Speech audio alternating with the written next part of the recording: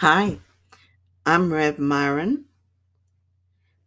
I'm a minister with Through Pathways of Light, and I've been a Course in Miracles student for the last 40 years. What I'm doing this year, as I've done for several years now, is to read the lessons and to ask Jesus to clarify for me, to help me to see this lesson however He wants me to see it this time. And many times as I've gone through the lessons, every time it's a little different. Every time I go a little deeper. And I really appreciate it. The first time I went through them, I did it just as Jesus said. Or the first time I went all the way through, because I tried several times and would quit and get discouraged and then go back to it. But when I finally did go through them, I did it just as Jesus said, or as close as I could. I certainly didn't do it perfectly, but it seems to have worked anyway. So I'm very grateful for that. But now I do what I call meditative writing. After I've read the lesson, asked for clarification, and then I write whatever comes into my mind. Seems like this year, these first lessons, it's almost like I've never read them before. I'm just gaining so much from reading them. So today I'm going to be looking at lesson 9. I see nothing as it is now. So I will read some paragraphs and then I'll talk about them. This paragraph 1, this idea obviously follows from the two preceding ones, which were, I see only the past, and my mind is preoccupied with past thoughts. And this one is, I see nothing as it is now. And we can kind of see how they're connected. It says, this idea obviously follows from the two preceding ones, but while you may be able to accept it intellectually, it is unlikely that it will mean anything to you as yet. However, understanding is not necessary at this point.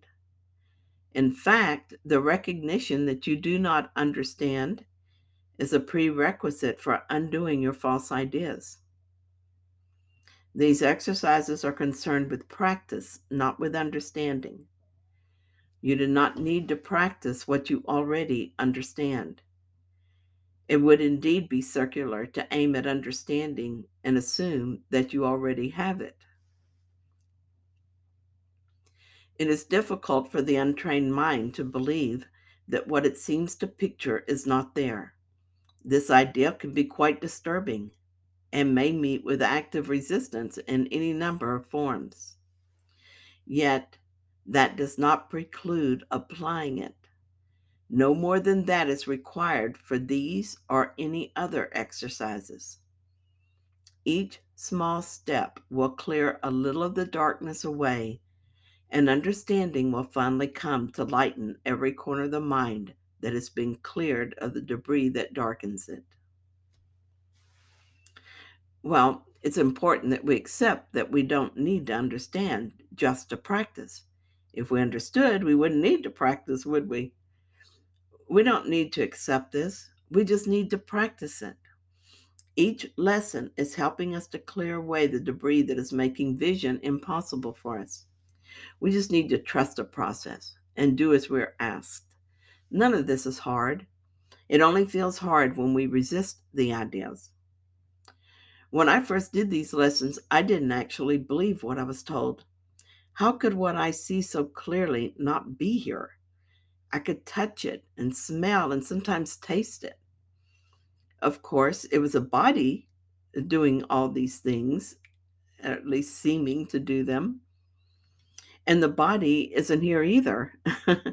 As Jesus says in the text, at no single instance does a body exist at all. That's in chapter 18, section 7. But there was a certainty in me that insisted this is true no matter how it seemed to fly in the face of what I thought of as reality. So I did it anyway, which is all that is asked of us. I'm certain now that it's true. There is nothing for us to see because this is not actually reality. Everything that can be seen with the body's eyes does not exist. And yet, there are times when I take it all too seriously. I will suddenly become afraid for someone I love who seems to be in trouble. The thought of being someplace high terrifies me. And yet, even then, even in those moments when the world feels real, I know it is not.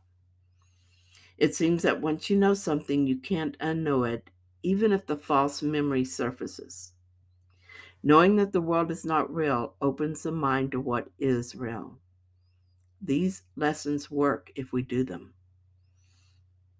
And paragraph 3, these exercises, for which 3 or 4 practice periods are sufficient, involve looking about you and applying the idea for the day to whatever you see, remembering the need for its indiscriminate application and the essential rule of excluding nothing. For example, I do not see this typewriter as it is now. I do not see this telephone as it is now. I do not see this arm as it is now. Paragraph 4. Begin with things that are nearest you and then extend the range outward. I do not see that coat rack as it is now. I do not see that door as it is now. I do not see that face as it is now.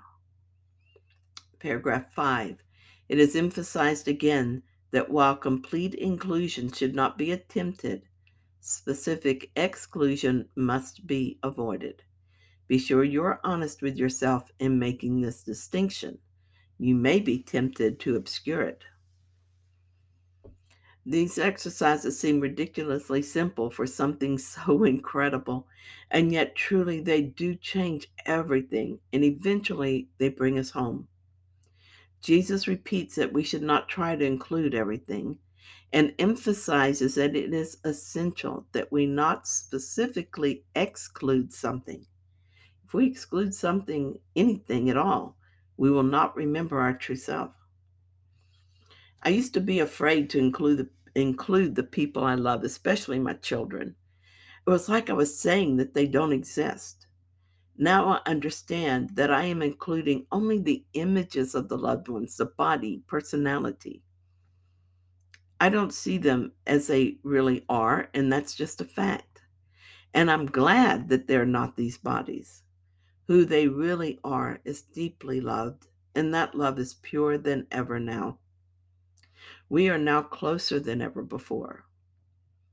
There is no loss in doing this work, only gain. Thank you so much for listening to my podcast, and I'll see you tomorrow with another lesson.